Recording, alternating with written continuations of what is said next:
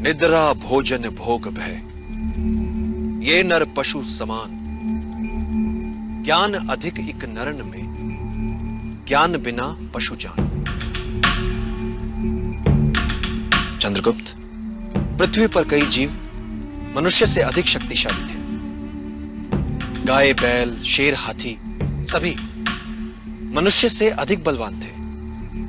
किंतु राज किसने किया पृथ्वी पर? मनुष्य ने। कैसे? बुद्धि से। तुम्हें भी बुद्धि से लड़ने वाला योद्धा बनना है चंद्रगुप्त। यदि तुम अपने लक्ष्य को पूरी एकाग्रता से प्राप्त करना चाहोगे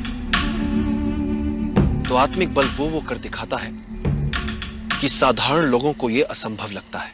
आचार्य, मुझे तो ऐसा लगता है कि मैं इस धरती का सबसे भाग्यशाली विद्यार्थी, जिसे आपके आशीर्वाद से इन महान योद्धाओं से शिक्षा ग्रहण करने का सौभाग्य प्राप्त हुआ।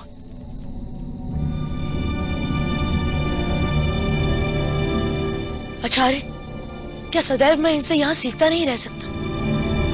ये सब तो इतना कुछ जानते हैं, मुझे तो ऐसा लगता है कि मुझे कुछ भी नहीं आता। मुझे बहुत कुछ सीखना है आचार्य। अति सर्वत्र वर्जते।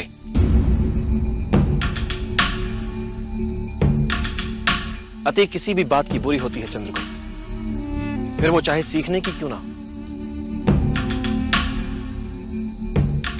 ज्ञान का अर्थ उसके उपयोग में है।